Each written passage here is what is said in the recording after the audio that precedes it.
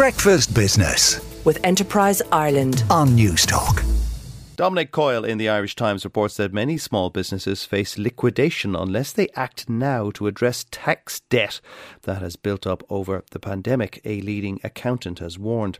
Mark Gargan, who has just taken over as president of the accountancy body CPA Ireland, said that without proper planning, Ireland was likely to see a large number of liquidations among small and medium-sized companies early next year, as the debt warehousing scheme put in place to help companies during the pandemic lockdown expires.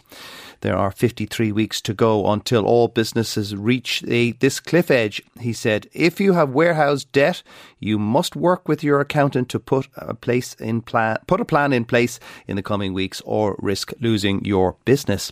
He also called on the revenue commissioners to take a pragmatic approach to outstanding debt. John Isle in the Irish Independent reports that the surprise rebound in the profits of the world's biggest technology companies may have quelled the threat of further job cuts in the sector and could mean more growth for their Irish operations.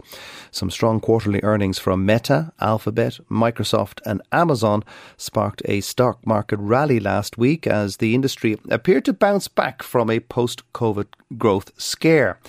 Now, big tech looks poised for a new phase of expansion in Ireland, where 16 of the 20 biggest technology companies have significant footprints. Tech companies have always been growth stocks, and now investors are giving them the green light, said Grit Young, valuations partner at EY Ireland. The investment in talent will continue. It will make sense to consolidate your workforce in Ireland. The tech sector in Ireland lost thousands of jobs in the last year as companies, spurred by higher interest rates and falling share prices, looked to cut costs globally. Eamon Quinn in the Irish Examiner reports that output from Irish manufacturing contracted sharply last month as weakening foreign orders amid a slowdown in European and US companies weighed on the many export-led multinationals located here. The latest survey of purchasing managers suggests.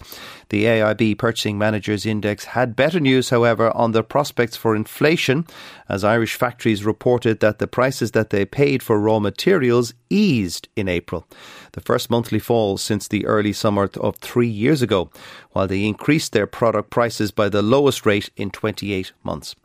The AIB Irish Factory Survey is just one of a series of monthly surveys of purchasing managers that S&P Global carries out in almost every country across the world. The Irish survey is closely watched for the many pharma and medical equipment firms based in Ireland selling into global markets, in the hope that the results can provide a useful barometer of the health of the world economy. Breakfast Business with Enterprise Ireland on News Talk.